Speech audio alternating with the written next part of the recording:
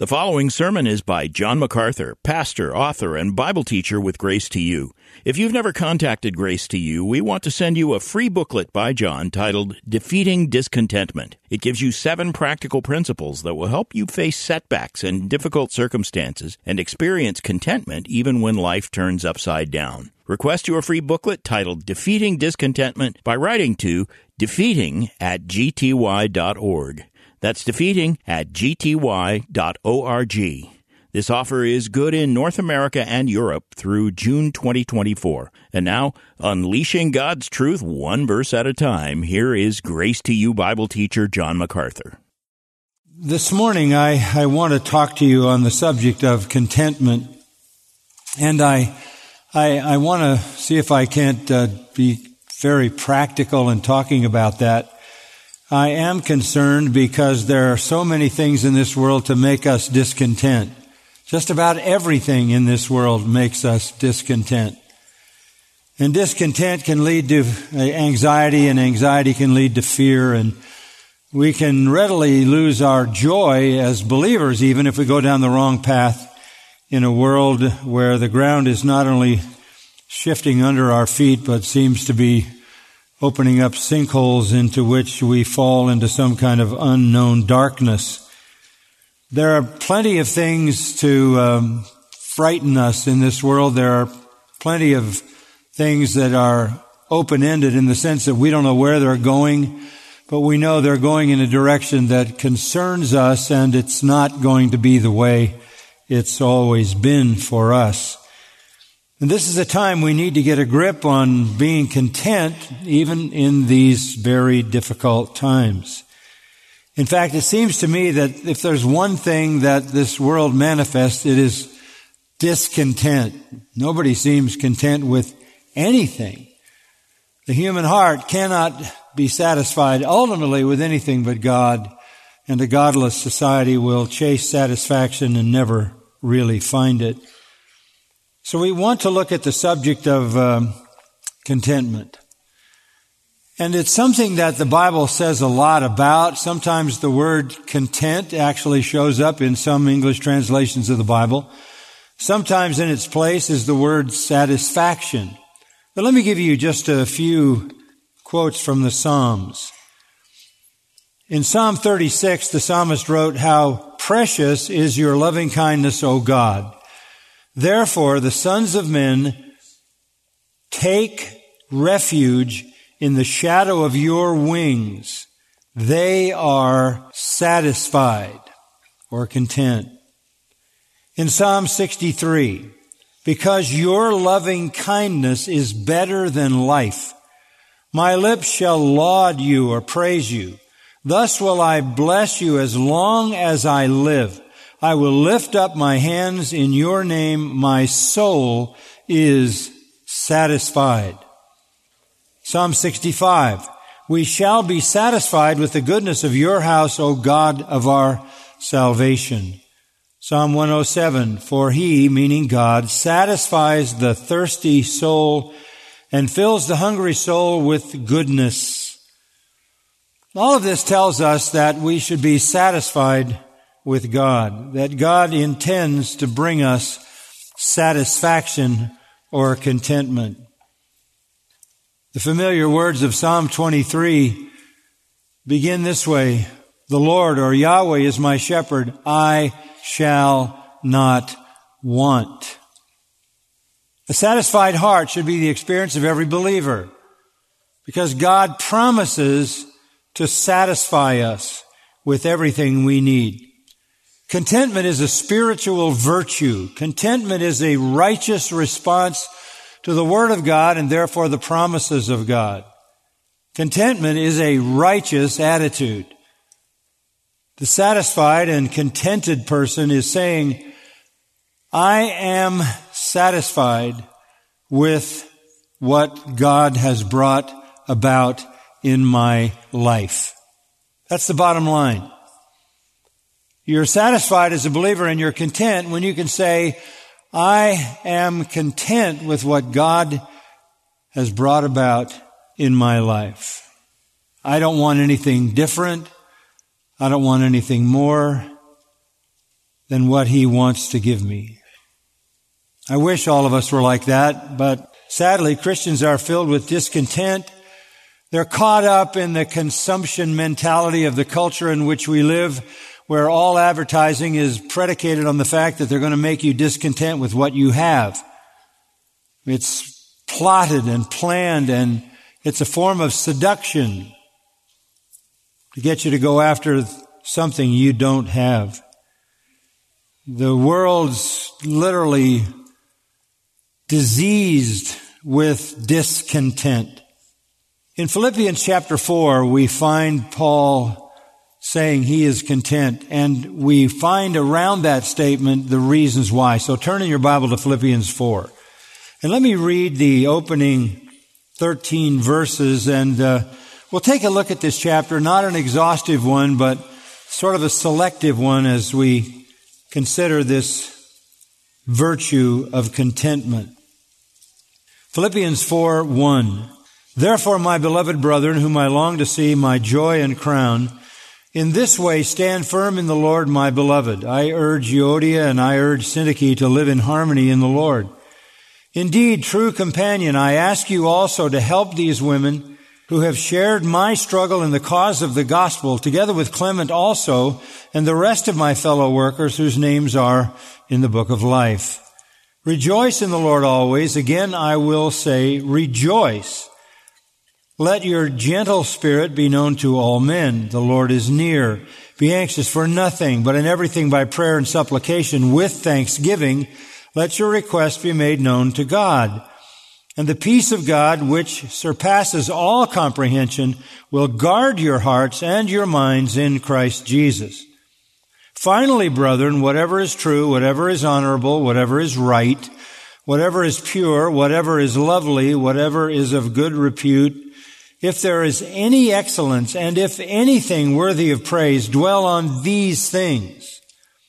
The things you have learned and received and heard and seen in me, practice these things, and the God of peace will be with you.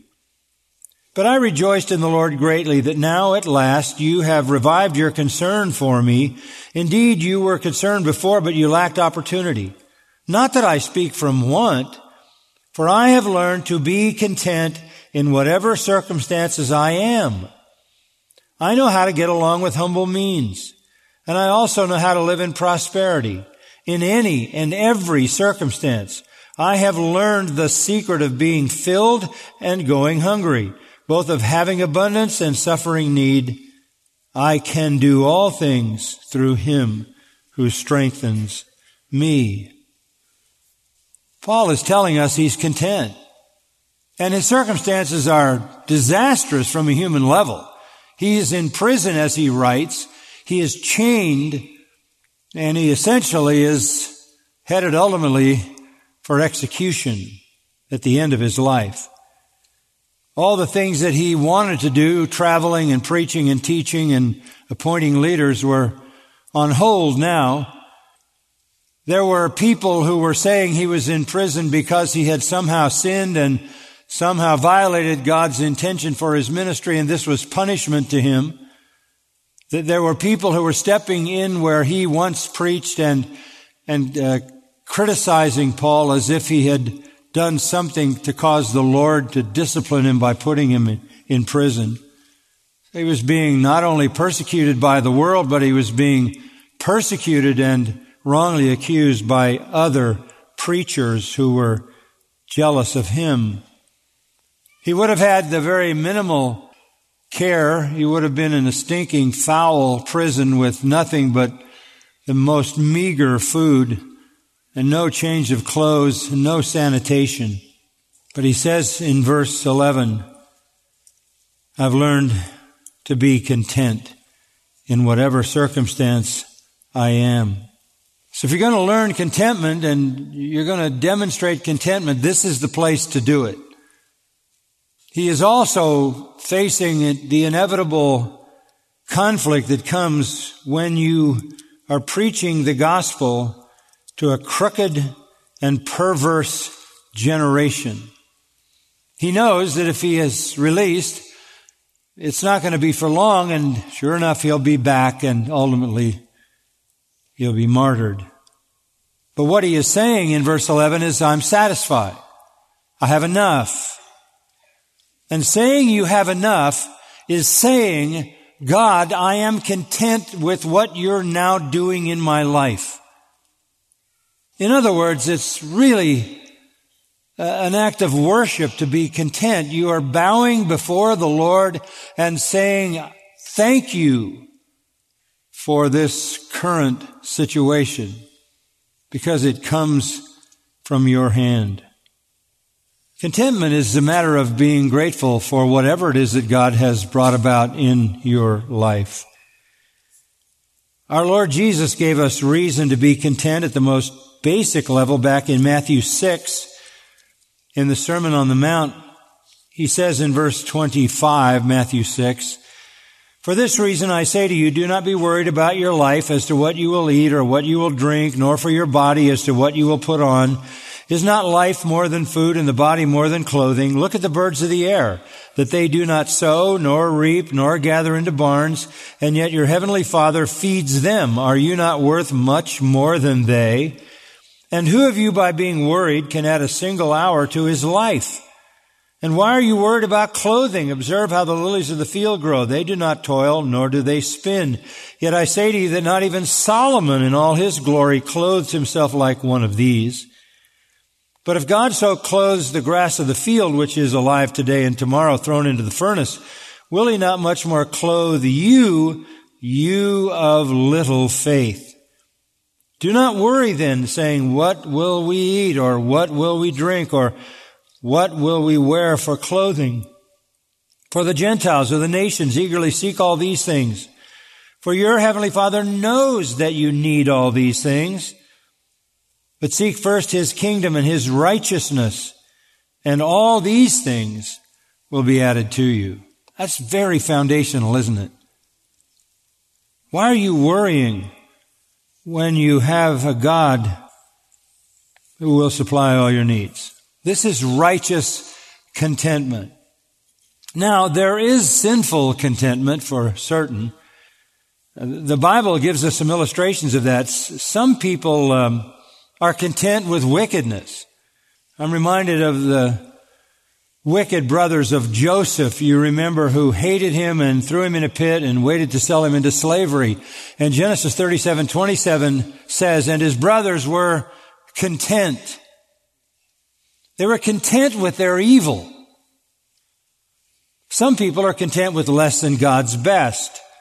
Moses, fleeing Egypt because his efforts at leading the people out of bondage by the sword had failed, sulked. You remember in the desert taking refuge in the house of Jethro, and in Exodus 2:21 it says Moses was content to dwell with the man, and even later was reluctant to step into leadership. He was content with less than God's best. Some people are content with less than complete obedience. Leviticus 10 tells an interesting story of two sons of Aaron, Nadab and Abihu, who desecrated the priestly function by offering strange fire to God, and they, violating the law, were then killed. And God said, I demand complete obedience. The two remaining sons of Aaron, Eleazar and Ithamar, were not allowed to leave the tabernacle, even to accompany the burial of their brothers, but were told to stay there. And Moses commanded them to keep doing the priestly work, and in particular to eat the entire sin offering as the Lord commanded, so that they would recognize the sinfulness of sin. However, they did not eat it. They burned it, violating the law of sacrifice.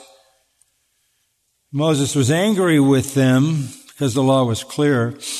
But Moses, instead of calling for obedience, became sympathetic for these two disobedient priests. And it says in Leviticus 10:20, Moses was content. You can't be content with disobedience. You can't be content with partial obedience. You can't be content with sin. That's not the kind of contentment we're talking about. Even Pilate, you remember, unruly, bloodthirsty Pilate, tried to moderate his bloodthirst with regard to Jesus Christ, whom he couldn't find guilty of anything, but he decided to hand Jesus over to execution, it says in Mark 15:15, because it would make the people content. All that is evil contentment. And there is a measure of contentment in evil.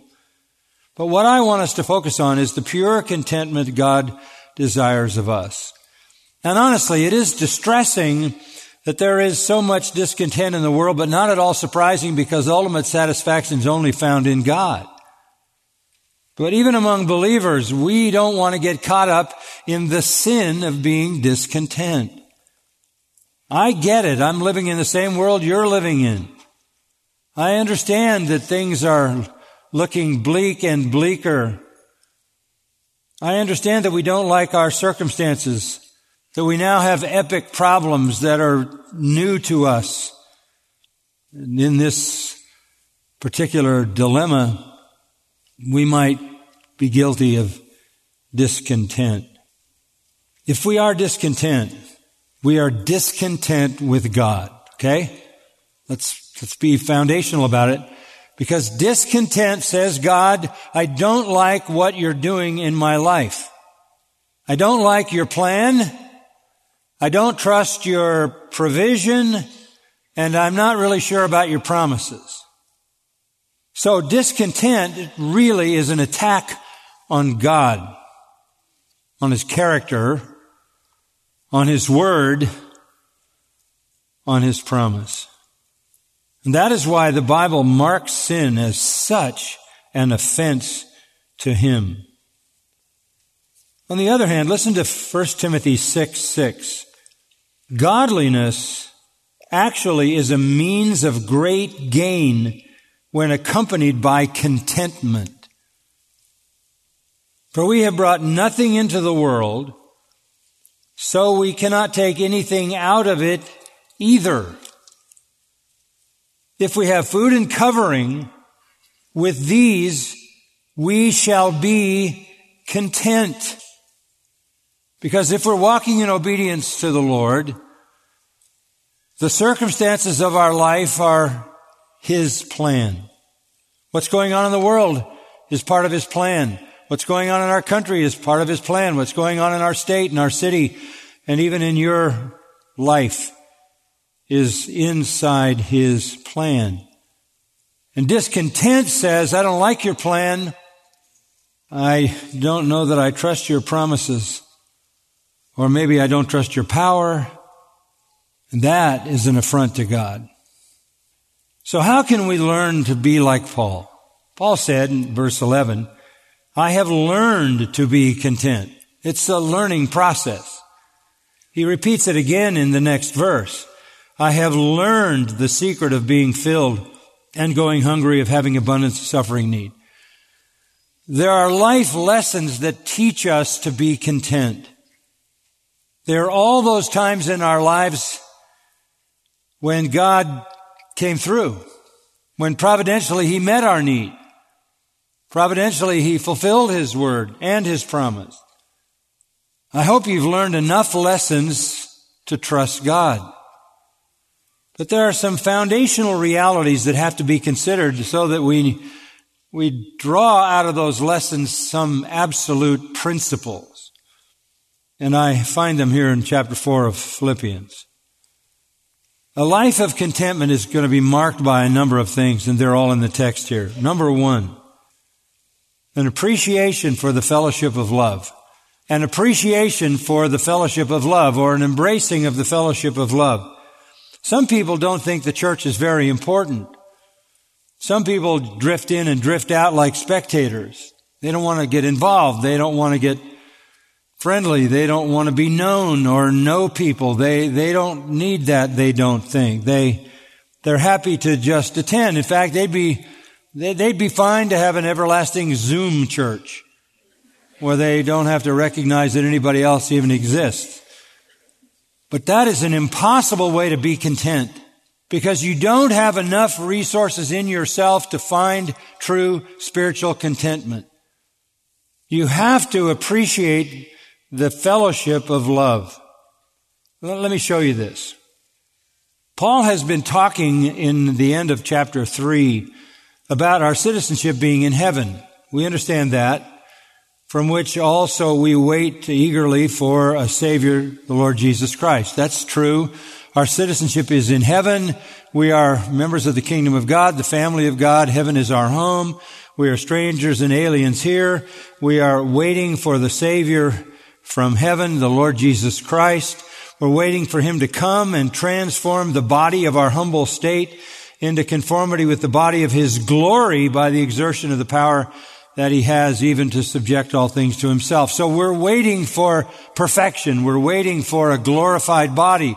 We're waiting for the Lord Jesus to come and forever remove all trouble. We're waiting for that. But in the meantime, let's look at life, okay? So, chapter 4, verse 1, therefore, in light of what is to come, and until the Lord takes us away, my beloved brethren, whom I long to see, my joy and crown. And we can say at the end of the verse, my beloved again. What is Paul saying here? He is embracing the reality of the fellowship of love. He is not able to live his life in isolation. He needs people. He longs to see them. They are his joy. They're the source of life's most joyful realities. They are his crown, and that is to say, they are the ultimate reward of everything he does. It's relationships. They are twice called beloved, with the most profound level of love. Look, we live as strangers in the earth. We get that. We are foreigners and we are citizens of heaven.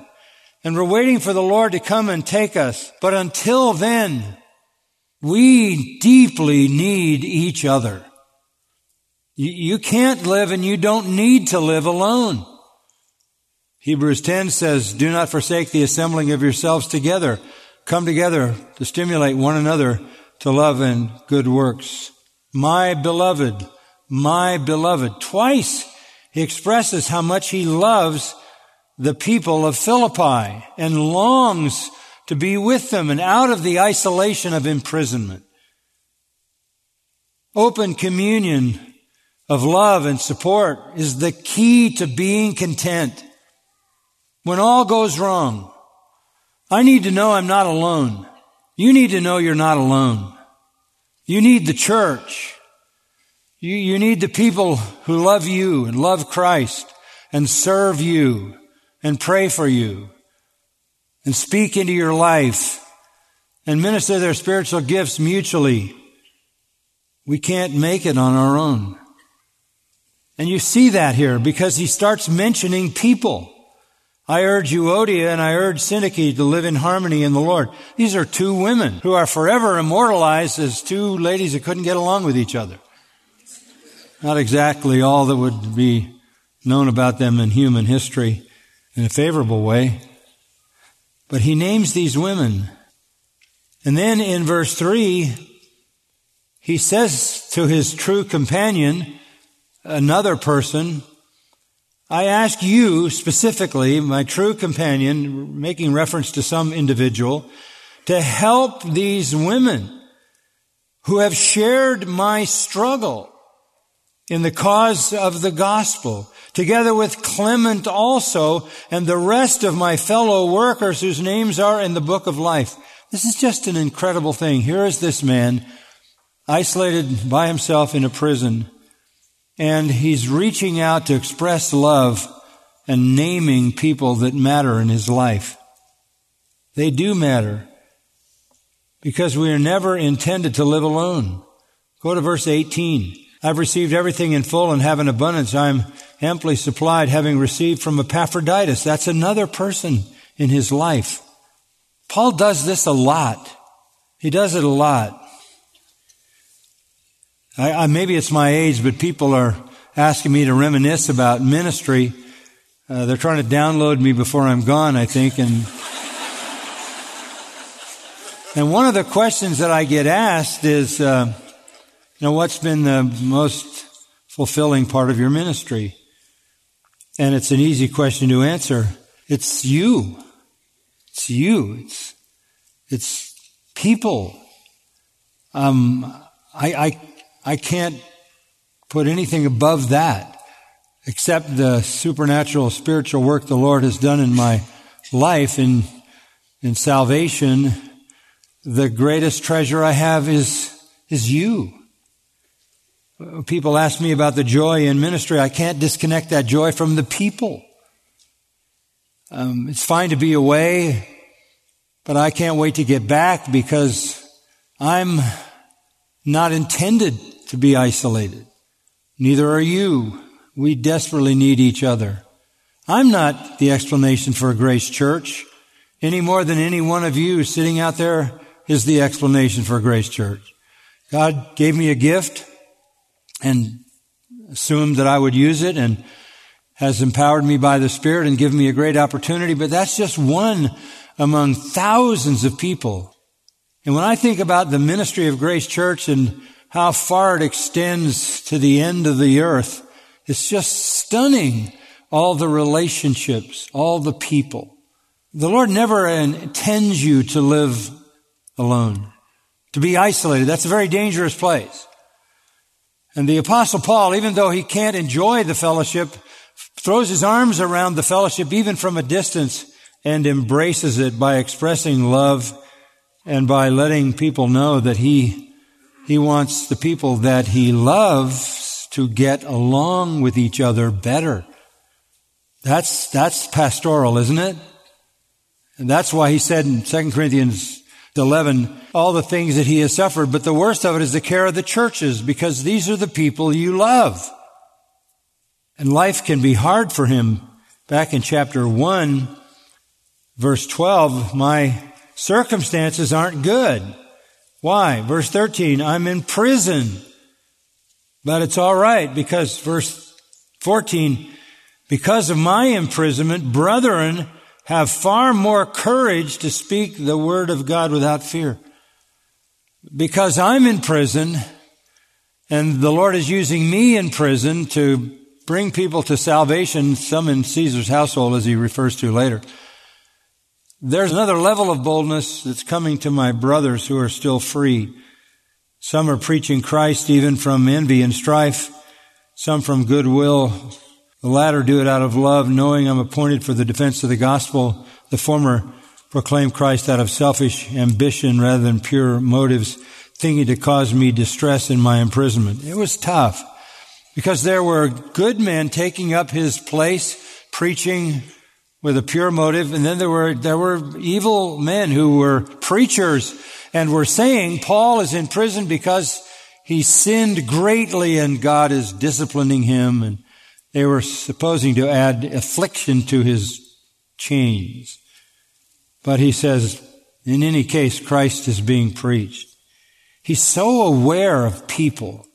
He's aware of those who would harm him. He's aware of those who help him. This is life for believers. We can't do it alone. You're not going to find contentment on its own inside of you. It doesn't rise up in isolation. Contentment in large measure is a realization that you are not alone. And I think we realized that, didn't we, in the last year and a half? When everybody was experiencing this bizarre isolation. And the forces that be are still trying to isolate people. And this was like home. This was like family. It is family where we can express our love. So Paul says, stand firm in the Lord. It's very important. And deal with those women who need to be brought together in harmony. This is pastoral. This is pastoral. As a pastor myself, I never get away from the people. Honestly, when I'm away, I don't think about sermons. I don't think about administration. It's all about people. And the Lord has surrounded me with such incredible people, such an incalculable blessing. Now, contentment does not flow from selfish fulfillment. Say that again. Contentment does not flow up from selfish fulfillment. It flows from serving others, loving others, fellowshipping with others, sharing with others, bearing one another's burdens, caring for one another, ministering to one another. Because then all of a sudden, bonds of love are strengthened. And when you know you are loved and you love, you can be content no matter what the struggle. Love, by the way, only grows in the soil of humility. It only grows in the soil of humility, and contentment comes from loving and being loved. So contentment requires an appreciation of the fellowship of love. Secondly, contentment requires cultivating a spirit of joy. Cultivating a spirit of joy. Look at verse 4. Rejoice in the Lord always. Again, I will say rejoice. It sounds a little strange to command people to rejoice, but it is a command. It is a command. That is not a part of the culture in which we live. When is the last time you saw a public demonstration of joy? You never seen one. Unless you're in church or a family in Christ or a Bible study. Joy is commanded. It is a fruit of the Spirit, but it is also a command. Rejoice in the Lord always. Again, I will say rejoice. Present active imperative, continual, habitual practice. It's referred to 70 times in the New Testament. Rejoice. Incessant, independent of circumstances. And the operative phrase is in the Lord. In the sphere of rejoicing is in what the Lord is doing, right? You can't rejoice in the government. You can't rejoice in the education system. You can't rejoice in anything temporal in this world because it's all part of the corruption. But you'll find your joy in the Lord. Same thing is at the beginning of chapter 3. Finally, my brethren, rejoice in the Lord. In the Lord, not in your circumstances. Joy is a choice. Train yourself to rejoice. Train yourself to be joyful. You have to battle sin in your life. Battle the sin of being dour, sour, unhappy. Train your heart to rejoice, which means you've got to get above the circumstances because they're never going to be the cause of permanent joy. They fluctuate too much, right? But if you want permanent joy, you've got to get up where the Lord is. To borrow the language of Colossians, set your affections on things above and not on things on the earth. You'll be lost in wonder, love, and praise and joy when your focus is on heaven. Again, it grows in the soil of humility that says, I don't deserve anything that the Lord has given me.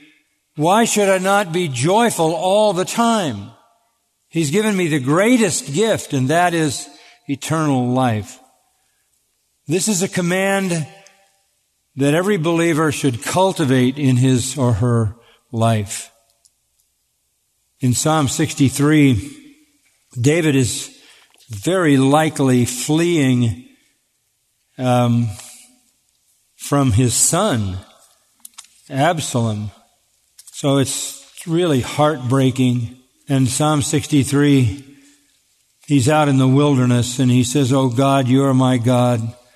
I shall seek you earnestly. My soul thirsts for you. My flesh yearns for you in a dry and weary land where there's no water. Thus I have seen you in the sanctuary to see your power and your glory. Because your loving kindness is better than life, my lips will praise you. So I will bless you as long as I live. I will lift up my hands in your name." And then at the end of verse 5, my mouth offers praises with joyful lips. Boy, there's a big transition in there, isn't there? Sorrow and trouble in the wilderness, fleeing from his own son.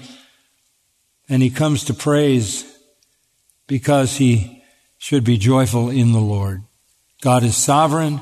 God is ruling. God is over all circumstances. So contentment comes to those people who are fully embracing the fellowship of love with all of the rich relationships that it offers, and who cultivate the habit of rejoicing. Thirdly, contentment also demands learning to accept less. Learning to accept less. Look at verse 5. Let your gentle spirit be made known to all men. Now that gentle spirit, sometimes it's translated moderation, epiekes. It means your reasonableness. Some have translated it sweet reasonableness. It's really a humble, patient endurance. No retaliation, no hatred, no bitterness, no anger, no self-justification, no discontent. Your gentle spirit should be known to all men. In other words, you ought to have a reputation of being settled and content. You ought to be known as someone who has a gentle spirit, a gracious spirit, big-heartedness, goodwill, could embrace kindness. You're not stomping around demanding anything, but rather that gentle, meek, humble, accepting spirit is your reputation. Are you known as a complainer, or are you known as someone who's content? Should be obvious. It's a lot more effective to show unbelievers a contented life than it is a cantankerous one, don't you think? Again, it goes back to whether or not you're willing to let God be God and accept your circumstance. You're not to be demanding rights and privileges and possessions and health and wealth and whatever. Contentment belongs to believers who share in the fellowship of love, who cultivate the habit of joy, and never demand anything, but accept whatever God brings. There's a fourth truth here. Contentment comes from standing on confident faith in the Lord. Look at verse 5. Again, the latter half. The Lord is near. Be anxious for nothing. That's pretty simple, isn't it? Now, the Lord is near doesn't mean the second coming is near or the rapture of the church. It's the presence of the Lord. The Lord is near. Why are you discontent? The Lord is near. He said, I will never leave you or forsake you. In fact, He has taken up residence in you. The Lord is near. You'll never be without Him for one split second. He dwells within you. He's there to supply everything you need. And He's fully aware of it all of it. And He's looking at it from a very close perspective. He doesn't look down from heaven at your distress. He looks at your distress from inside of you. Can you trust Him? Can you trust Him in difficult times? Can you say, the Lord is near? Why am I worrying? As Jesus said, what's worry going to add? Nothing. Nothing. You know, another question I'm often asked recently, I guess maybe I've been doing a lot of interviews, is how do you handle so much ministry responsibility? Do you ever get burned out or frustrated? And my answer is always the same, no, because I'm not in charge of it. I'm really not. I sleep really well. There are plenty of things that need to be different than they are. Plenty of things. But the Old Testament says that God neither slumbers nor sleeps, and there's really no reason for both of us to stay awake.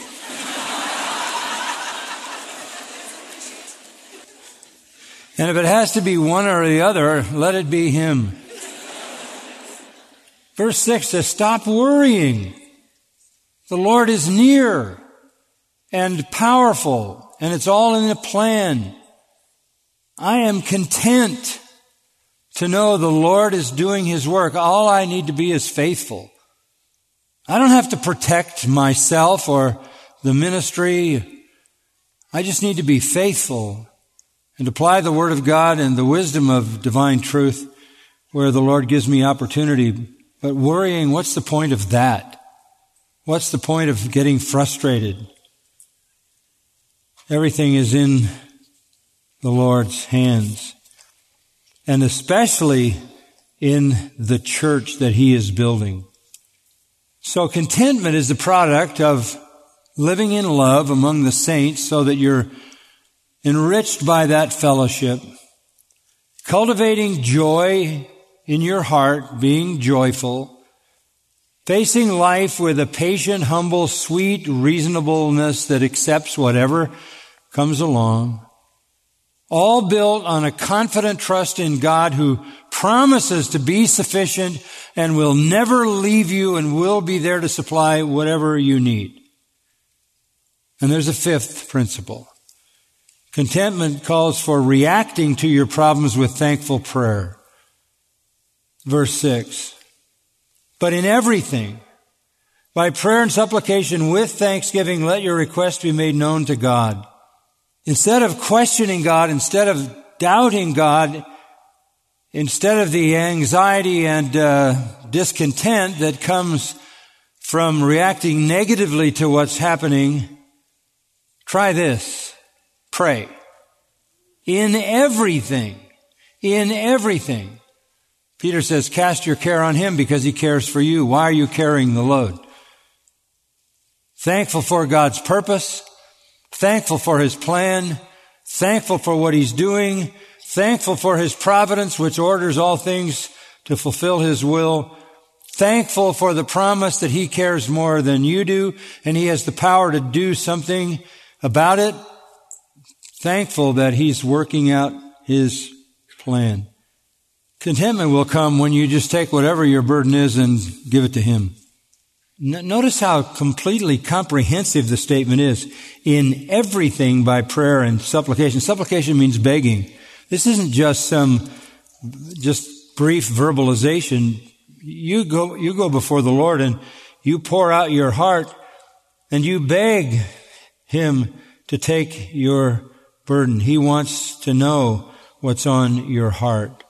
And when you've given it all to Him, verse 7 says, the peace of God, which surpasses all comprehension, will guard your hearts and your minds in Christ Jesus. You want peace in your life? Learn to pray. Learn to cast all your care on Him. It isn't that you necessarily get a certain answer. It's that you offload the responsibility.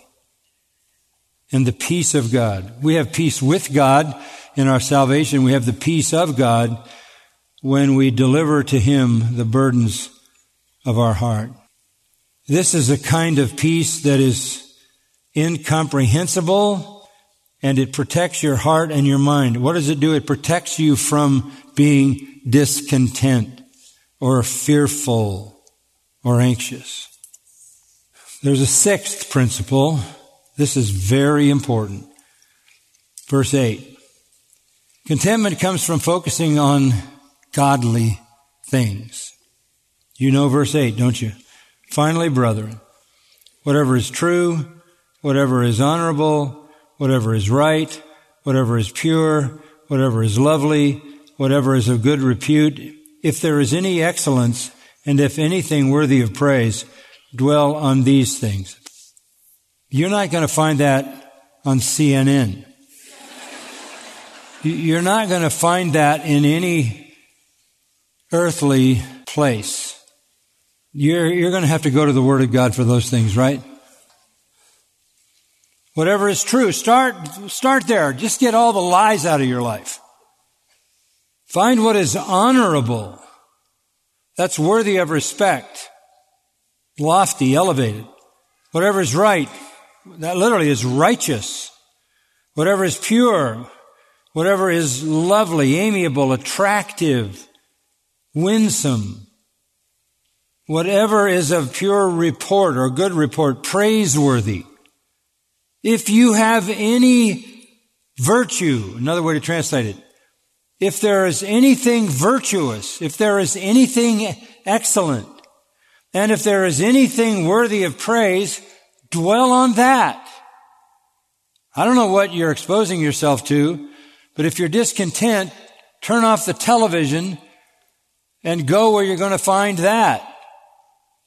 Because if you program your mind with the devil's chaos, it's going to steal your contentment for sure. You need to make a habit to be positive. Think, logizista, which means to evaluate. Let these things shape your conduct. I can promise you, if you didn't see the news for an entire week and just read your Bible all week, by the end of the week, you'd be thinking very differently. You need to make a habit to be positive. Discontent is the result of negative thinking about self, about suffering, about lack, about mistreatment, about chaos, about trouble, about the way things are going. A bad process to be caught in. So the contented person, in a sense, lives in a divine sphere where all the joys and all the fulfillment is found in Christ. Contentment then flows from appreciating the fellowship of love, cultivating joy, accepting with humble reasonableness whatever the circumstance you're in, standing strong in faith on God's promises, engaging in thankful prayer, and focusing on what is excellent and worthy of praise. And there's one final word. Contentment comes from following the right example. Verse 9. The things you've learned and received and heard and seen in me, practice these things, and the God of peace will be with you. Find somebody you can follow. Find somebody you can follow. Somebody who is content. And that's Paul. And that is what he said. Verse 11, I'm content. I've learned to be content. Verse 12, I learned the secret of being filled and going hungry, of having abundance and suffering need. I can do all things through him who strengthens me. He's saying, follow me. Over in verse 18, I have received everything in full. I have an abundance. I am amply supplied. He's saying this from prison. And my God will supply all your needs according to his riches and glory in Christ Jesus. Now to our God and Father be the glory forever and ever. Amen. He is rejoicing in a benediction in the most horrible circumstances. In prison.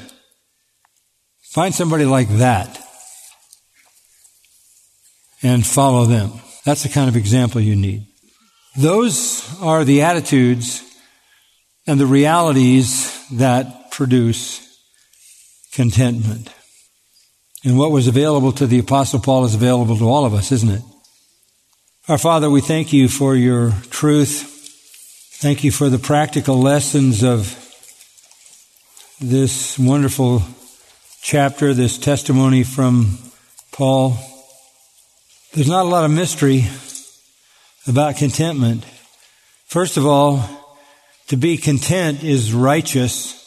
To be discontent is sinful. We should be content not only because it's righteous, but because we've lived long enough to learn that you meet every need. We've seen your providence. We've seen your hand. May we live in the richness of all these spiritual realities which are available to us, that we may be content. And may our contentment be infectious. May people who see us see the manifestation of transforming power and transforming grace and the transforming gospel in our contentment in a world that is completely discontent. May we shine as lights by being content with your plan, your promises, and your power for our good and your glory. Amen. You've been listening to John MacArthur, Bible teacher with Grace to You.